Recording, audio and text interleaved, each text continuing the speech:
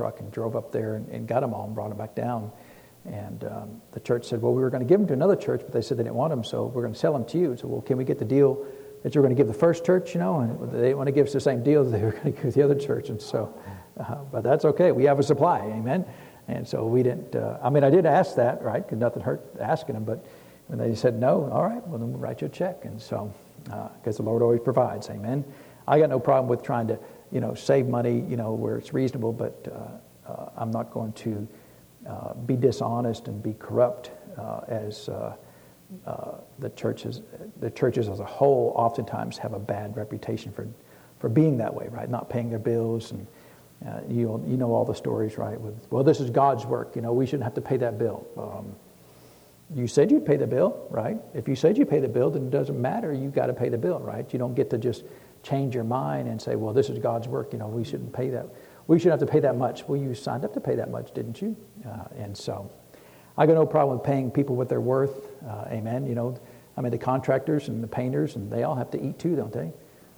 And for them to require them to do it at cost where, they don't make any money on it, that's a little unreasonable because, even for this, you think about all the painting that was required to do this project, that's several days of work that multiple people had to do.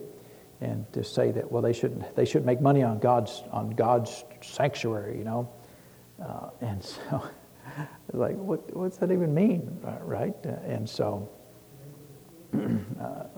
I don't want them to retire on this job, right? Well, we can just make enough money and just retire on that job. Well, okay, that's maybe a little extreme, but at the same time, if it's a reasonable amount of money, then I think it's perfectly fine, amen. And so, and the Lord always provides, and He will, amen. And so we'll let you know more about that when we get. They got to get started on it though, because if they don't get started, it's hard to get finished, amen.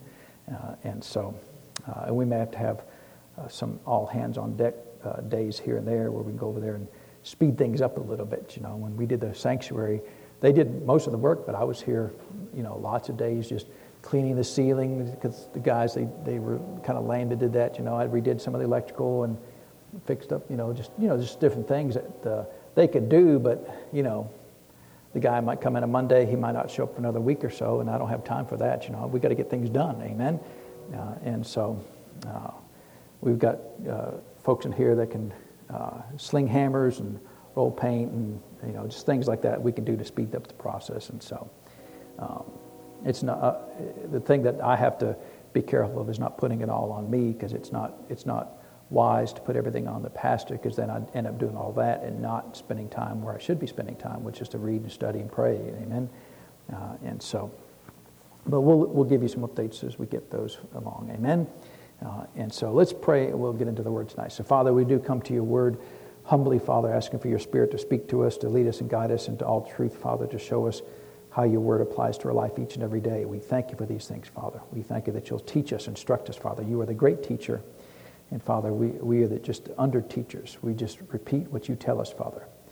And so, Lord, we thank you for these things. We give you the praise and the honor for them, Lord, in Jesus' name. Amen. Well, let's open our Bibles, the book of Philippians, chapter 4. We'll get started there today. And so we've been talking a little bit about finances, because this section of verses here has a lot to say about finances. And, the Bible has a lot to say about finances. And yet, many times it's kind of for some ministries, they consider it kind of a landmine topic, right? Where you don't really talk about finances because people get touchy. From my perspective, of course, we read this last week. If you give according to what's in your heart, then why am I under pressure? I shouldn't be under pressure. And why are you under pressure? You shouldn't be under pressure. Now, you get under pressure if you're disobeying your heart, right? If your heart says, well, you need to give. Well, I'm not going to give. Well, then that's not on me. The pressure's on you, right? And so, from my perspective, I'm not under any pressure, because it's not my job to tell you how much to give. It's not my job to even tell you to give. That's the job of the Holy Spirit according to the Word of God. And so my job is to tell you, here's the value of you giving. Here's why it's good for you to give. Amen? And I should say that from what the Word of God says. I shouldn't make up stories that, if you give to this ministry, we're good soil, right? We talked about all those crazy doctrines like that. That's not biblical. There's no Bible that says this soil is better soil than other soil to give into, because there's never any discussion in the Word of God about the destination of where you give, that the destination will determine what your return is. So in other words, if you give to a particular ministry, that's good soil, but if you give to another ministry, that's better soil, so you get a better return if you give to that ministry. There's no doctrine like that in the Word of God, and for me to say that would be to add doctrine that doesn't exist. Amen? I can tell you this: if you give by faith, you'll always get a return. Amen? If you give faithfully, you'll always get a return. And that much I can guarantee you. Amen? But you've got to give by faith. It's not the act of giving that gives you the return. It's the act of giving by faith that gives you the return. And so whenever you give, you should always give by faith. Lord, I thank you that this finances will go and multiply according to the need that the receiver has. We ask you to bless that and multiply that seed sown. And Father, according to your word, I think that as a return of that you said that if I give, good measure, pressed down, shaken together, and running over, shall may give unto our bosom. Well, that's an act of faith. That's a statement of faith. That's what you should believe. Amen? And so if the Lord tells you to give, and if you're obedient to that, then that's the seed that you're sowing, is that seed of faith, right? That seed of you believing that God will do exactly what He said He would do in His Word. And so it's not because you give to this ministry, amen. But, if you're part of this ministry, then it would be reasonable to give to this ministry, right? I mean, and we'll look at some of those scriptures where it actually talks about those things. But there surely has been a lot of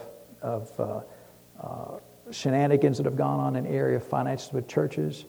And what happens a lot of times is because churches and church leadership are not good stewards of their finances, that they oftentimes are not very good money managers, right? And instead of getting somebody that is to assist them, they're always desperate, right? And so they're always begging, they're always putting you under pressure that, hey, we're going under, or hey, we've spent too much money. You should either, if you don't have the wisdom, ask the Lord the wisdom to how to manage the money of the finances of the church well, or get somebody to assist you to do that. Amen. But a lot of times, churches don't do that. And even ministries, especially, you think about, our ministries, fairly small ministry, and we don't have a lot of big expenses. We don't have any debt. We don't have any regular large bills that come due, right? We're not on television, so we are actually around the world because of Facebook and Vimeo, but so anybody in the world could actually watch us, which is amazing technology, right? You think about what it would take to do that 20 years ago. It would take millions of dollars 20 years ago. I remember back in the 90s when Brother Hagin decided to have a satellite meeting, and also even before that in the 80s, I think it was 80s, when I remember Brother Copeland had a worldwide communion service. Anybody remember that? It was like he talked about it for months, worldwide, by satellite. Everybody's going to receive communion on the same day. And then later on, Brother Hagin had these satellite meetings, and so we went down, and the church, we rented one of those 10-foot, remember those 10-foot satellite dishes, right? That just huge. And so, nowadays you get a satellite dish that's, the size of a bread box, but back then, you turn it on and there's no more sunshine because it blocks all the sun out. But we rented one of those, put it out in the parking lot, ran the giant cables, all the way through the church, and then we got a projector, and the projector was like this big, and it weighed like 100 pounds, literally 100 pounds, and it was grainy, and it was, but we hooked up into the satellite meetings. Now he's like, we want to broadcast it worldwide? Okay, Jared, click a button, and you're done, right? He probably has to click 2 buttons, but the Lord... people think that the world has created this technology for their benefit. It's not for their benefit. It's for the advancement of the gospel. Amen. And so we take advantage of that. And so there are oftentimes ministries will get to where all they're doing is feeding the machine of their finances, right? And so every meeting is with the mindset of how many people are going to come and how many people are going to give. And that becomes almost their mentality of we've got to have a certain size meeting in order to feed the machine that we have for our finances that we need. In some ministries, they'll come and speak at your church if you can guarantee a certain amount of income. To me, that's just I've done it. I've had ministries come that did that, But it's just a little distasteful to me because is that how you determine to go or not go? I know if you got 1,000 requests, then you can pick and choose, right? But if the Lord says to go, then would you tell the Lord, well, Lord, you've got to, I can't go unless they can guarantee a certain amount of income.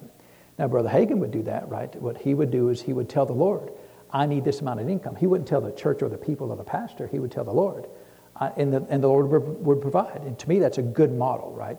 Nothing wrong with having a budget, nothing wrong with having a certain amount of income that you need, but you don't put the people under pressure because the people aren't your source. The Lord is our source, amen? And so we've got to find that balance in the church, and so we should then talk about finances. And we're going to talk a little bit from the ministry side because Paul has a lot to say about his side of the things and as it relates to finances, but we're not quite there yet. So we're going to read Philippians 4:15, and we're going to jump back over to the book of Psalms real quick. And it says here that, now you Philippians know also that in the beginning of the gospel, when I departed from Macedonia, no church communicated with me as concerning giving and receiving, but you only. And so we talked about how where it says they communicated with him. It was talk about a partnership, right? So they felt a kinship with Paul in the ministry and assisted him financially in the ministry. And so, and he really, the whole book of Philippians, he's kind of bragging on them and thanking them for their support and the kindness and love that they showed him throughout the years. So let's turn back to the book of Psalm 35. Look at a verse here.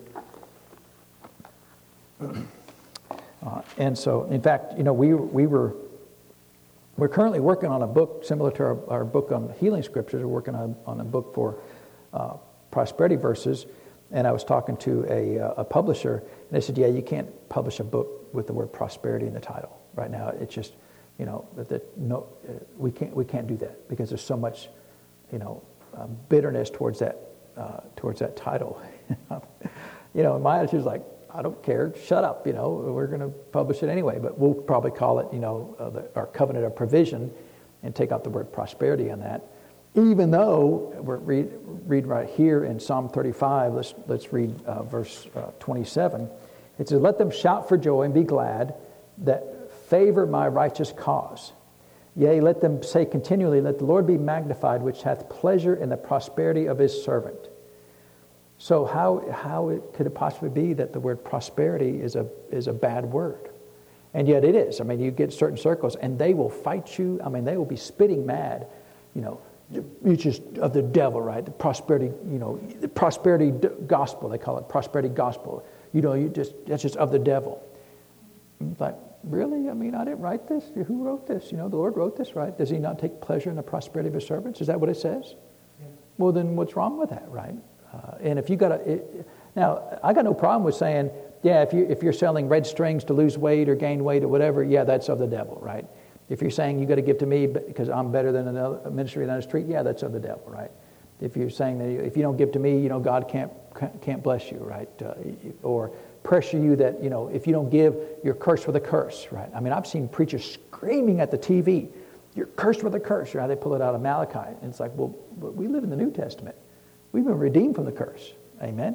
So even if I don't give, I'm not cursed. If I don't give, I'm not blessed either, but I'm not cursed, amen. And so. You're basically on your own.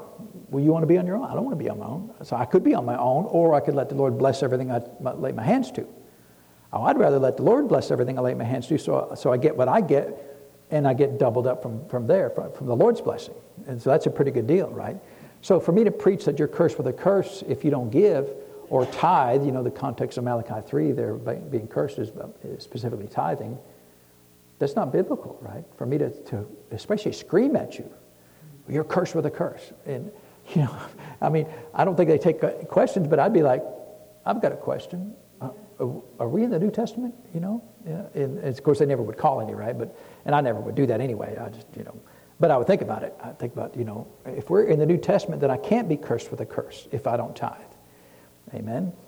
And so I know I'm not blessed. I don't get the blessings of the windows of heaven that he talks about in Malachi 3, but I'm also not cursed. And that's the thing about the New Testament is oftentimes people want to push curses on the New Testament Christians. You're not cursed. Amen. You're not blessed, but you're not cursed. Now you can, the Bible, Paul talks about it in Ephesians 4:27, neither give place to the devil. You can open the door to the devil, but it's different from a curse. A curse is a legal right to bring harm to your life when you violate the law of God. Well, the devil has no legal right to harm the children of God, even if they're in rebellion, but he'll do it if he can, right? And so it's a different mentality. It's a different authority that the devil has in the New Testament versus Old Testament. And you've got to recognize that, amen? But it literally says right there that the Lord takes pleasure in the prosperity of his servants. So is that true? Yeah. So what brings the Lord pleasure for his servants? To see them prosper. Is that not a valid doctrine? It is a valid doctrine, and yet people just will fight you over that and get mad at you about that. But if we keep it in balance, we should be able to teach this and say, well, then you need to prosper. Everyone in this church needs to prosper. Amen. Now, guaranteed, there will always be people, probably in every church, that will just never prosper, right? For whatever reason, they don't give. They don't, because if you look at the whole counsel of God, what you find is the prosperity of the Lord as far as the sowing and reaping, right? Seed time and harvest. It's always in that order. You do the seed time, and he provides the harvest. And if you don't do your seed time, then there's no harvest for him to return to you. But your seed time should always be done in faith. It's not the mechanics of the seed time that brings the harvest. It's the faith that you apply to your seed time. Lord, I'm sowing this, like we mentioned earlier. What you find in the Word of God is, and when it comes to finances, everything of the Lord is by faith, but sometimes the Lord requires an action of faith before something else occurs, right? Remember, he said, whosoever shall say unto this mountain, be thou moved and be thou cast into the sea. Well, that's an action, right? The mountain will not move unless you perform an action of speaking to the mountain. Well, what if I just think about it? It doesn't say think about it. It specifically says say. Amen? Well, I don't want to say it. That's fine. Then keep the mountain. Amen? I mean, nothing to me, right? But if you want the blessings of the Lord, then you find out how he instructs you to do it. It's always by faith, but sometimes faith is either by action or by word, right? Sometimes it's both, right? Say to the mountain. Well, that's the action of the words. Amen? But when it comes to receiving, it follows the action of giving. Amen?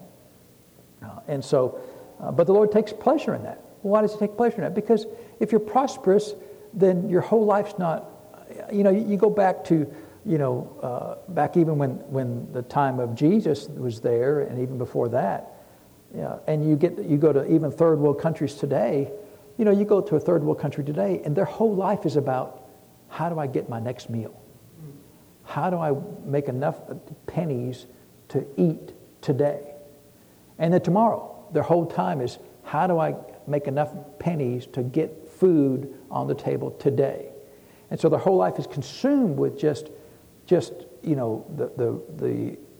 work and the effort of just existing.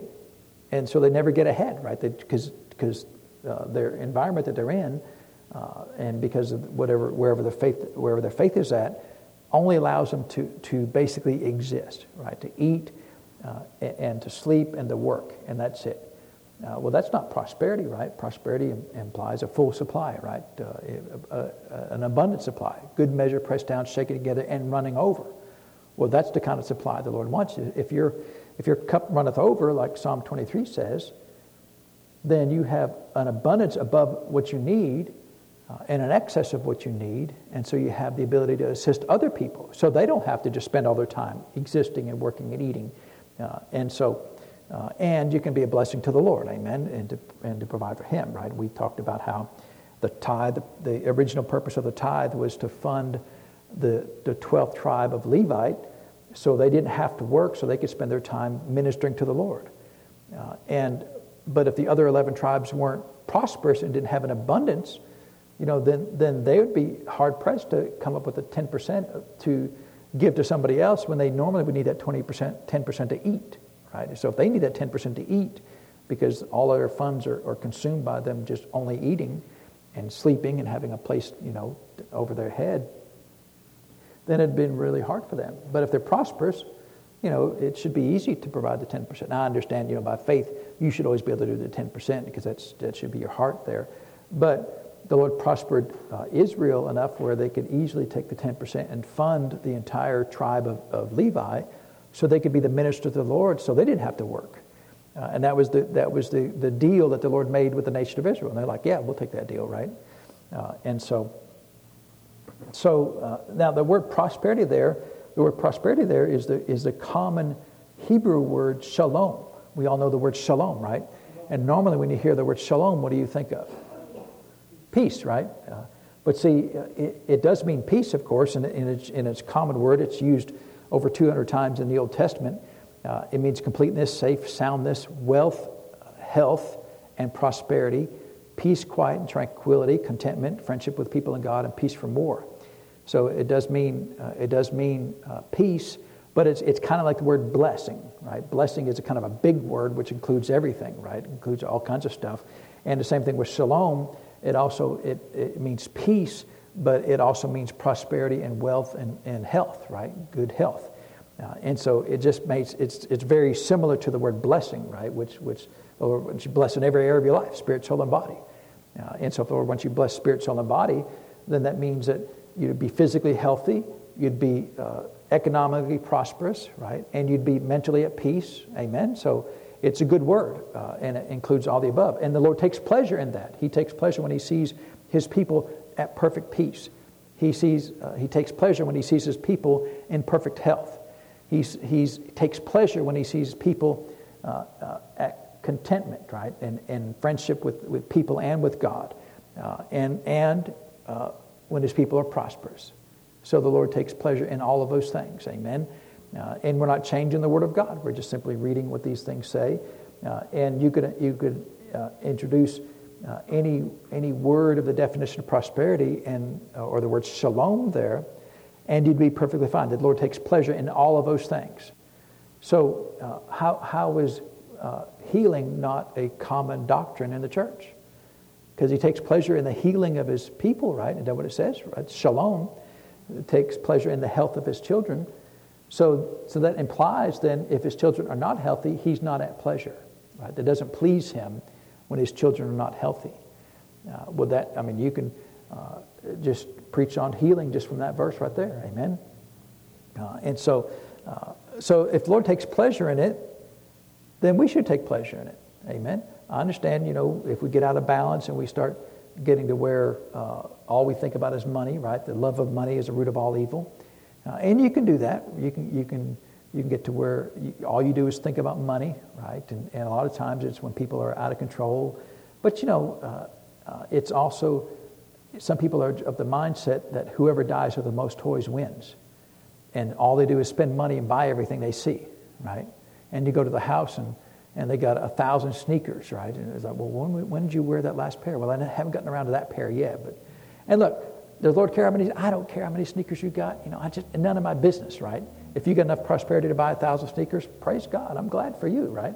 I don't want 1,000 pair of sneakers because last time I bought a pair of men's dress shoes, and I like nice dress shoes, and I like them to last. I like them to be comfortable, and so I get a certain brand that I like. That's not cheap, but you can always pay more money for them. But I'm sure somebody would get upset because how much I pay for my dress shoes. But the guy who was selling them to me, he goes, yeah, in my house, I got a whole room just for my shoes. I got 200 pairs of men's dress shoes. Like, man, that's great. I don't want 200 pairs of men's dress shoes because then I got to put them somewhere, right? Then I have a room for dress shoes. And then you know how many decisions you got to make? You got to walk in, what shoes am I going to wear today? It's like, I don't know. I like having a pair of brown shoes, a pair of black shoes, and then, I actually got 2 pair of black shoes, but actually I think 3 pairs of black shoes. Well, look at me, I'm just out of control. But they're nice dress shoes, right? And so, does the Lord care how many dress shoes? He could care less, right? It's so unimportant to Him, right? Because if He takes pleasure in the prosperity, the abundance, the oversupply of His children, then would He care? Why would He care? Now, if you're controlled by that, right? I've got to, all you're thinking about, I got to get another pair of shoes, right? If you're wringing your hands and you're thinking about that and you're consumed by that, well then, you're out of control. You need to find the balance of that. But if you just love dress shoes, praise God. I don't care. Who cares? Does the Lord care? It's such an unimportant thing, right? And yet we make such a big deal. Well, you can't have, too many dress shoes. And then as soon as you say that, you got them. Because then you start asking the questions, right? Well, how many? How many is too many? Is one too many? No, one's fine, right? Well, how about 2? No, you can have 2. Well, how about 6?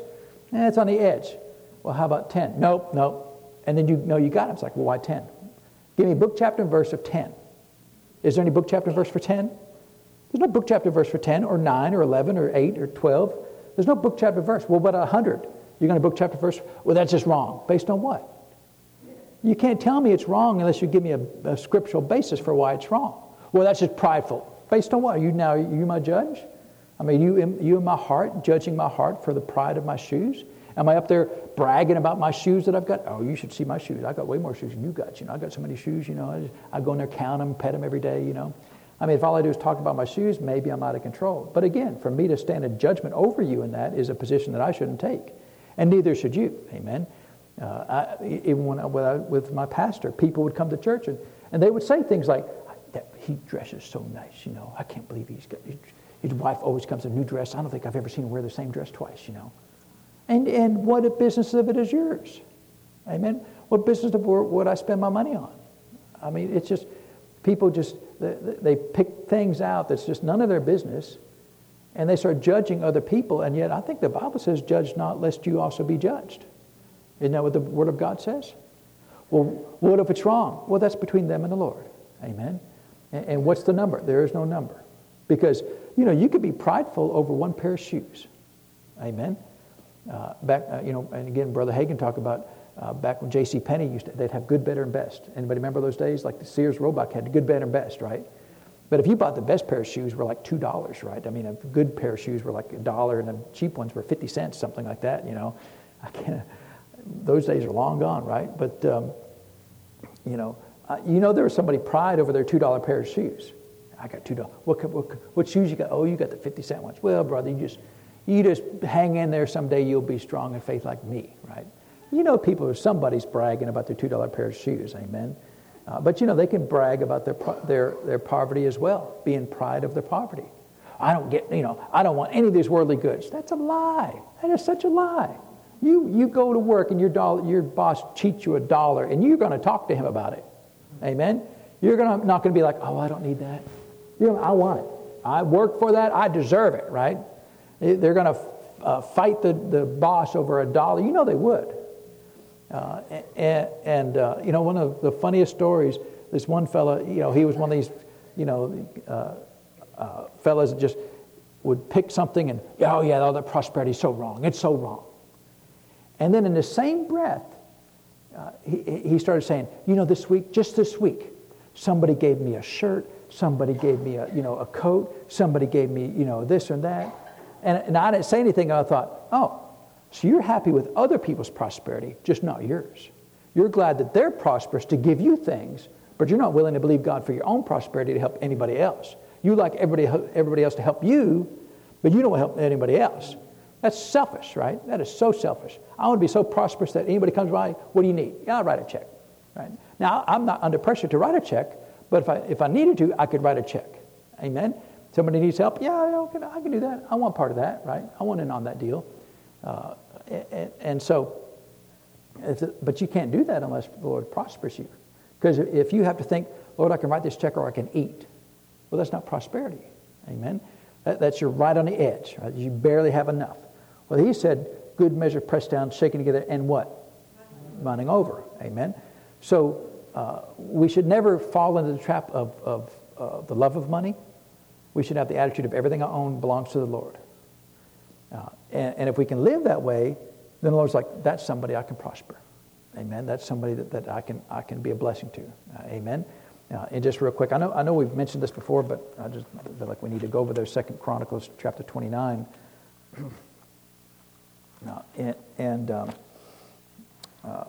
Actually, it's 1 Chronicles 29 there.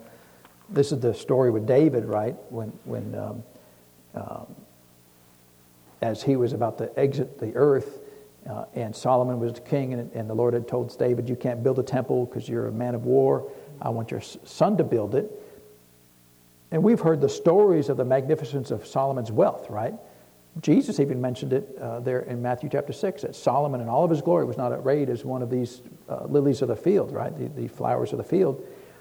And Solomon, had wealth that was untold. The stories of his wealth are just, they're legend. And yet David, in preparation for the construction of the temple, it says here in 1 Chronicles chapter 29, verse 2, "Now I have prepared with all my might." See, that's a lot of effort, right? He didn't just write a check. No, he prepared with all of his might for the house of my God. The gold for the things that be made of gold, the silver for the things of silver, bronze for the things of brass, iron for things of iron, wood for things of wood, onyx stones, stones to be set, glistening stones of diverse colors, all manners of precious stones and marble stones in abundance. Moreover, because I have set my affection to the house of my God, I have of mine own proper good of gold and silver, which I have given to the house of my God, over and above all that I prepared for the holy house. So he's saying, look, as king, I have access to all the treasury of the nation. And as the king, I was wise enough to set aside a bunch of the materials for the construction of the temple that I'm not allowed to construct, but I'm going to manage this and prepare it for my son when he builds the temple. He said, but in my own bank account, he said, because I have set my affection on the house of my God, I've given over and above that which the kingdom set aside out of the kingdom's treasuries. This is out of my pocket. And he says, and he gives a list. Even 3,000 talents of gold of Ophir, of 7,000 talents of refined silver to overlay the walls of the house withal. The gold for things of gold, silver for things of silver, and for all manner of work to be made by the hands of the artificers. And who then is willing to consecrate his service to this day unto the Lord? And I just looked it up. And this is, my Bible is probably 30 years old. 30 years ago, this was $17 billion that David wrote out of his personal account for the construction of the temple. Now that means he had an abundance, right? More than he needed. In fact, he had $17 billion more than he needed. Amen? Now, anybody here got an extra $17 billion that they can just, that's a point. Yeah, they do over there. Why is that? Because his heart was for the Lord. And the Lord, because his heart was for the Lord prospered him and increased him. Amen? And because of that, he was able to help other people. And that's the only reason why you need to be prosperous above and beyond what you need, right? Is to help other people. If you only need enough for you, then, you can get by on, it's amazing when you're in college how cheap you can live. Amen? When you're not working, it's amazing how cheap you can live. But how many people could you help in that situation? If it was only you, you get by with almost nothing. But if you want to help other people, then you need to be prosperous. Amen? And so if you're always thinking, Lord, I need to help other people, I need to help other ministries, other churches, other folks that need assistance, and you're not going to be able to do that if you're only thinking about you. Amen? And what's the opposite of love? Well, it's selfishness, right? When people say it's hate, it's not hate, because God is love. Does God hate anything? He hates a lot of things. He hates sin. We know he hates sin. He says he hates sin. He hates divorce, right? He hates a lying tongue, right? He hates a lot of things. And so hate can't be the opposite of love, because it would have to be something God can't do. So the opposite of love has to be selfishness, because for God so loved the world that he what? He gave. If you're selfish, you're not going to give anything. You're surely not going to send your own son to the earth. And so if we can get our mentality right, see, then we'll believe God for, instead of just, Lord, just give me, enough for us four, no more. We'll be like, Lord, bust out my bank account. Increase my bank account. Double and triple it, Lord, because there's people that need help, right? I want to write a check to that ministry. I want to write to that ministry. I want to make sure if somebody knocks on my door and you want me to help them, I can help them, right? Because the Bible says give to all those who have need. But it's also implied in the whole New Testament that you do things according to the will and plan of God. Amen? Because, first of all, do you really know that they have need? They're saying they have need, but do you know they have need? Well, the Holy Spirit may tell you they don't have a need. They're lying to you. Anybody ever lied to you about what they needed and they didn't really need that? That never happens. It happens every day, right? I mean, people come in here all the time. It's like, wow, that's a miracle, right? I told you about the lady who came in. She asked for $20 to go to her mom's funeral. And the unction of the Lord's like, don't help her.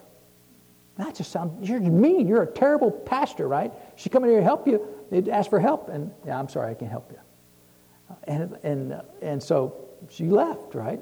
When she comes back the next week, and the Lord prompted me. He said, now ask her about her mom. I said, how's your mom doing? Oh, she's fine. She's at home.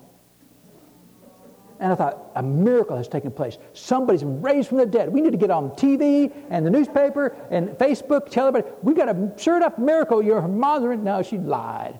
I said, you lied. Last week you told me she was dead. Well, that's what I thought. What do you mean you thought? Well, that's what my sister told you. Your sister told you your mom is dead and lied to you, and you didn't bother checking, right? You didn't go like, are you sure? Because last time I saw her, she was perfectly fine, right? I said, you just need to leave. But you think, that is not the first or the last person that ever lied to me as a pastor to get money out of this ministry. People lie all the time. Can you believe people lie to the church? Stealing money? One guy said, if you give me, just, you got anything I can do? I said, well, yeah, if you could, and blow off the, pressure wash the sidewalk or something, I'll give you some money for that. Because sometimes they ask for doing stuff, right? Now, one guy, he came in like once a year for like 3 or 4 years. Hey, can I do anything? You just get a little bit of money? I said, well, yeah, just go sweep the front driveway there. And I'd give him $20 or whatever, and he was happy. That's all he wanted. That's all he wanted to do, right? He didn't want to build a building or anything. He just wanted to, what's the easiest thing I can do? And so, you help out people, and you just, that's the deal that they want. So, okay, fine, right? Well, this guy, yeah, I'll do it. And he said, I'll be back on Thursday. I said, are you really gonna be back on Thursday? Yeah, I'll be back on Thursday. You help me right now. And I thought, I knew in my heart, he ain't never gonna come back. Never, not in a million years is he ever gonna come back. But what did the Lord say? Just give him the money. All right, here's $20, help you out.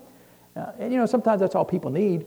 But you don't have to lie for it. You could just come and say, hey, would you just give me $20? I don't want to work for it. I need $20. I'm fine. There you go. Am I not going to ever help people again? See, I'm never going to get jaundiced about it because to the best of my ability, I'm going to hear from the Lord. If he wants me to help people that lie, well, he sends the rain on the just and the unjust.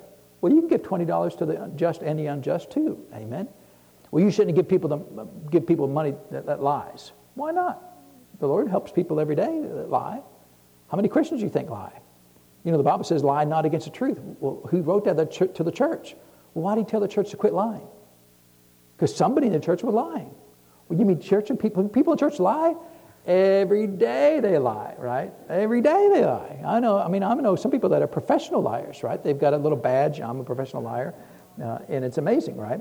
And so the Lord takes pleasure in the prosperity of his servants so that we can be a blessing to those who just, they're not where they need to be in faith.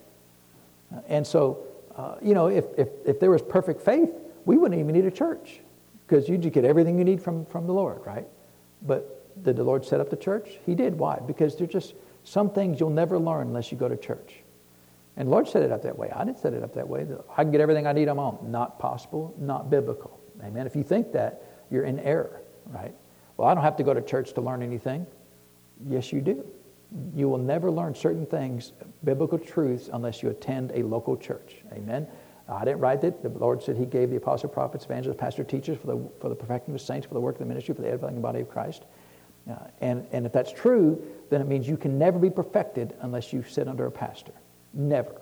You can never fully mature as a Christian unless you sit under a pastor. Well, I don't believe that. Well, I didn't write it. You talk to the Lord about it. If you want to have a revision to the Word of God, you can submit a request to heaven, I suppose. But I'd encourage you not to do that. It's going to be a waste of time. And so the Lord takes pleasure. You think about that. Takes pleasure in the prosperity of his servants. It does his heart well. You think about, if you got kids, how happy you are when you see your kids doing well.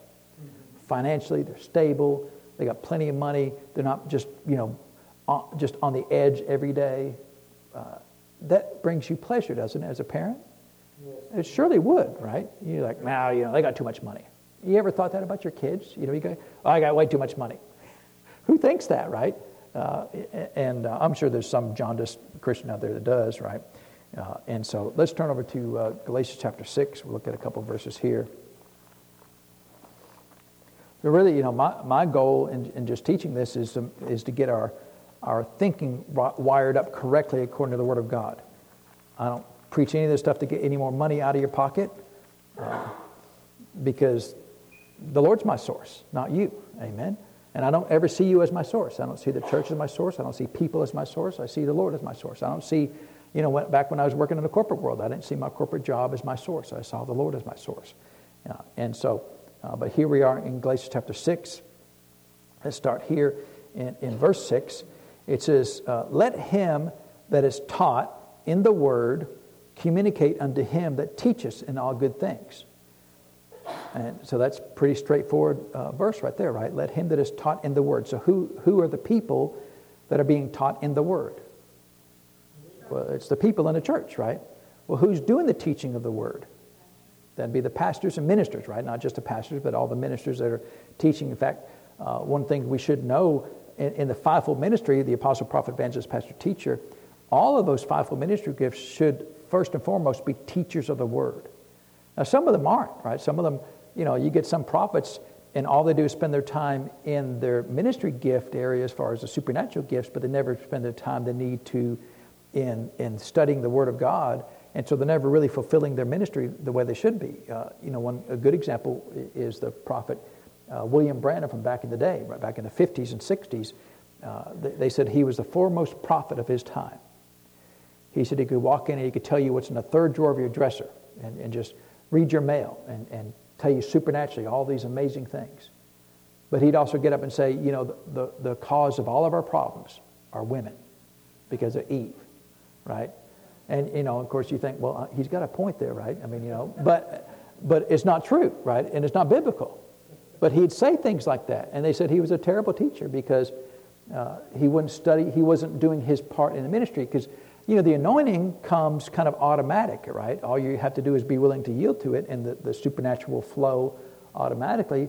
But the studying of the Word takes effort, right? Studying, reading, researching, writing notes, reading and reading and reading, right? Just a lot of reading. And for some minute, that's just too much work, right? Just too much work. I know a pastor, I was talking to him one time, he said, I can't do series. I can't, like Philippians. There's no way. Right? He can do like one or two in a row, and that's it. I'm thinking, is that even possible that you can only do like one service in a row?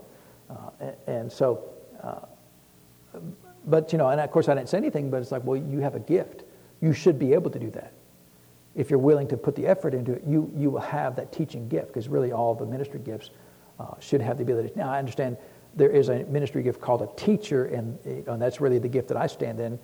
And so, the teacher will have a little bit more of a gift in that area, but all the fivefold ministry gifts should be able to teach the Word of God. Amen?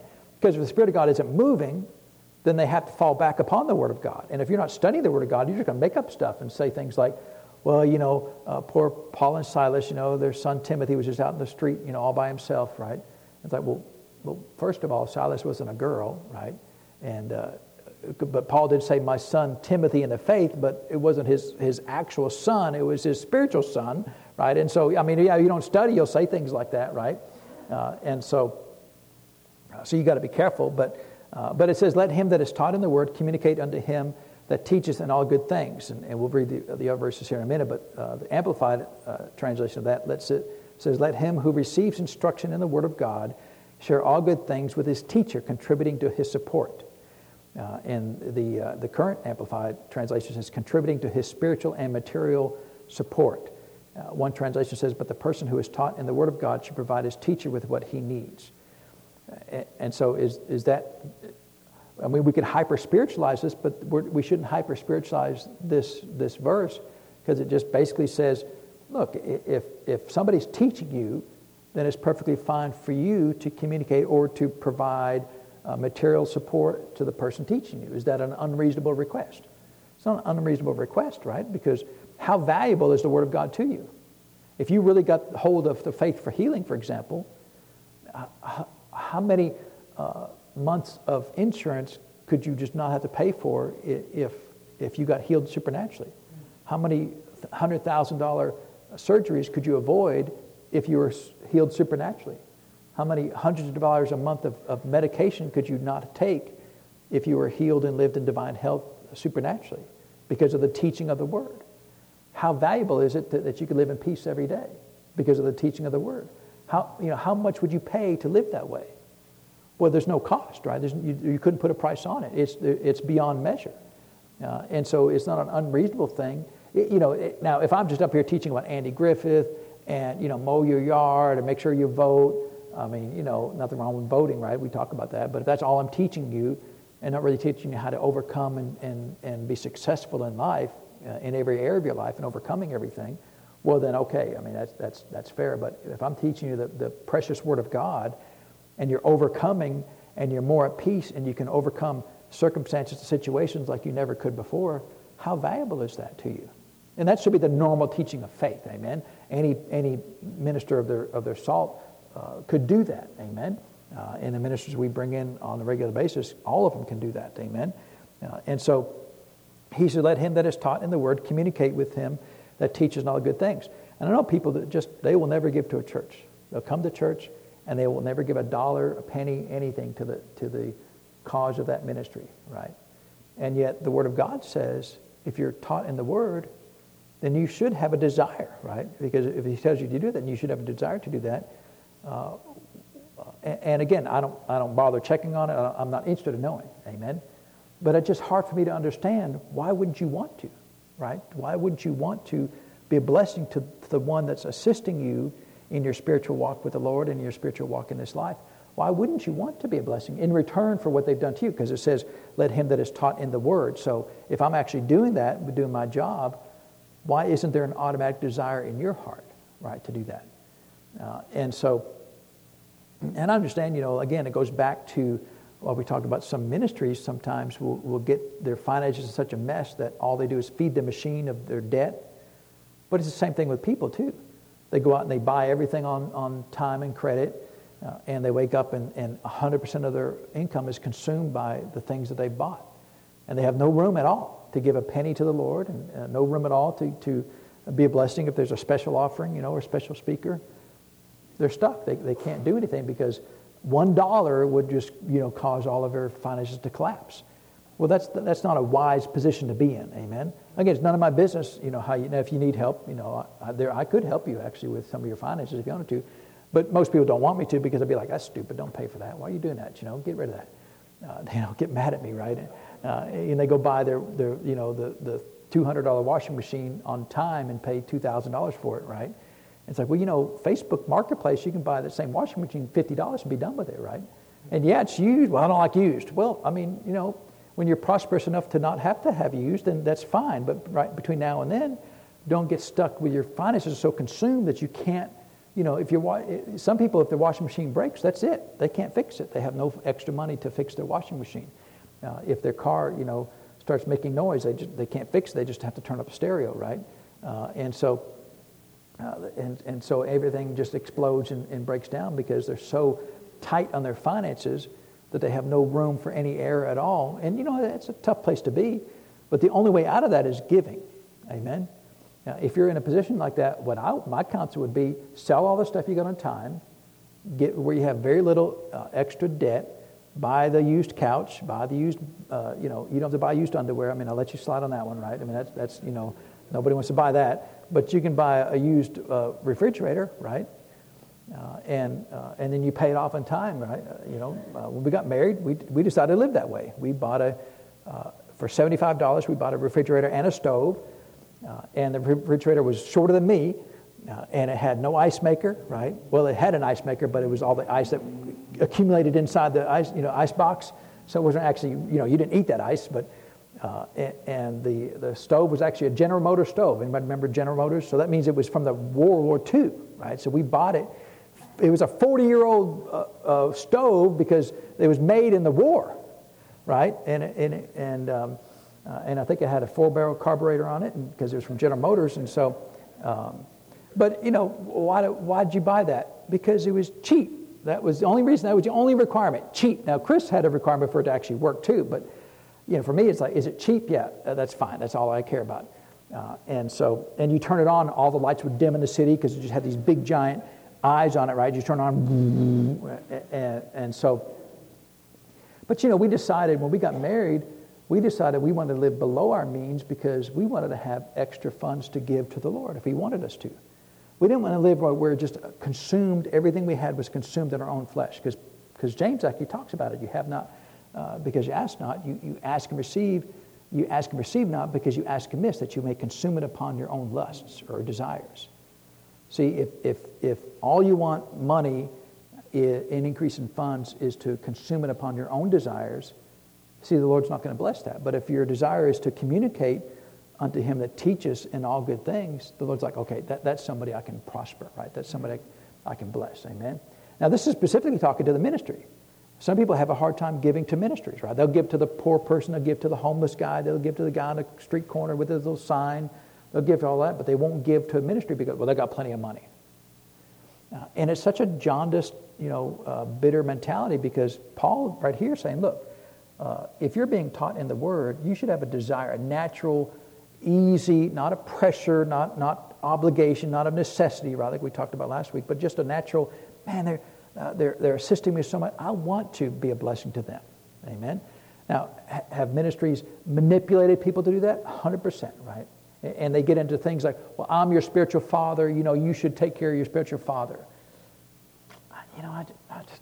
The Bible does talk about spiritual sons and fathers, but very little, right? We shouldn't elevate that beyond where it is. Amen? Because unless I brought you into the kingdom of heaven and got you saved, or unless you came into the ministry here not knowing anything about faith or the Word of God, and I brought you into that place, maybe then I'm your spiritual father. But for most people, I'm just your brother, right? And you're coming and you're learning and you're getting increase, and that's fine, right? But I didn't birth you into the kingdom of heaven. I didn't really birth your calling and that type of thing, right? Now, some people may see me as a spiritual father. If you do, that's fine, right? But if you don't, I don't think it's a problem. Amen. I know one person wrote a book that you either have spiritual fathers or you're a spiritual failure. You can't see that in the Word of God, not that strongly. Amen. It is valid that sometimes you can have a spiritual father, but so the question I have for people is if the Lord said, let him that is taught in the Word communicate unto him that teaches all the good things, if you don't have a desire to fulfill that verse, then your desires are out of order from the Word of God. Amen. There should be a desire to do that. Amen. And I just leave it at that. Amen. What are you going to beat people up? I don't know. Again, I can't tell you what your current record of giving in the ministry is, because I don't want to know, right? I don't want to know, because then that way, I'm talking about them, right? I don't want to have that pressure on my heart and to do that. I want to tell you what the Word of God says, and so that should be a desire, amen? Because that's what the Word of God says, amen? You should have a desire to do that. He said, be not deceived, God is not mocked, for whatsoever a man soweth, that shall he also reap. For he that soweth to his flesh shall of the flesh reap corruption, but he that soweth unto the Spirit shall of the Spirit reap life everlasting. Let us not be weary in well-doing, for in due season we shall reap if we faint not. And so, of course, all of these verses, and the context is what Paul is talking about, is the relationship between the minister, right, and primarily the pastor, but any minister that is teaching the Word of God, and the people. And so he said, if you're receiving from the minister, right, what he said, teaching of the Word of God, if you're receiving the minister, and you don't want to be a blessing to him, but you do want God to bless you, Paul is saying you're mocking God. You're saying, I can get all the blessings of God without giving to the minister. Isn't that what he says, right? God, be not deceived. God is not mocked. And so for whatever man soweth, that shall he also reap. And so if you're not sowing the way the Lord instructs you, then can you expect to reap from the Lord? Well, you can't, right? So God's not going to, he's not going to, oh yeah, for you, I'll give you a special deal, right? There's no special deals with the Lord. Amen. Giving and receiving is a basic fundamental principle of the Word of God. It's a principle of faith. And there's no way around it from the Lord, right? You can't say, well, Lord, Now, on an act of mercy, could he do it? He could do it. But it's an act of a regular act of faith. You can't have a regular act of faith and say, Lord, I want you to bless me, but I will never bless any preacher. And I hear people saying, well, they got plenty of money. Is that what it says, right? Let him that is taught in the Word communicate or share with or provide for him that teaches in all good things, unless they are very well off. Is there a footnote in there that you have to look at my bank account before you can determine whether you should give to me as a minister? No, right? And so, again, is there a balance there? There's a balance there. And like I said, we're going to eventually get to where Paul's got a lot to say about his side of things, about his mentality. And I really like it because, to me, it gives a good balance to make sure that my heart stays in the right place, right? That I'm not here, thinking about money. I met a person years ago, and their greatest desire was to be a pastor. And it had nothing to do with shepherding people and assisting people. It was like, because they saw this other pastor, that their church gives them stuff all the time. Buys them clothes, bought him a car one time. And that's what I want. I want people to give me things. Like, that is your motivation? You're going to risk the condemnation of the Lord? Severe judgment of the Lord by just doing something because you want money? How wrong can that possibly be, right? Because if that's your plan, I know there are plenty of very wealthy ministers. But, you don't often start out at the top of the heap. Amen? You start out, Brother Hagin, I was listening to him one time, and he was just talking about how he was putting some tapes and books together at home to ship them out. Because he said, at that point in time, I didn't have an office, didn't have a secretary, any staff like that. And I got to, he didn't say this, but I got to thinking, well, by that time, he'd been in the ministry for 30 years. No office, no staff, no secretary, doing everything on his own. Right now, later on, when he passed away in 2003, he had everything, right? A worldwide sophisticated ministry.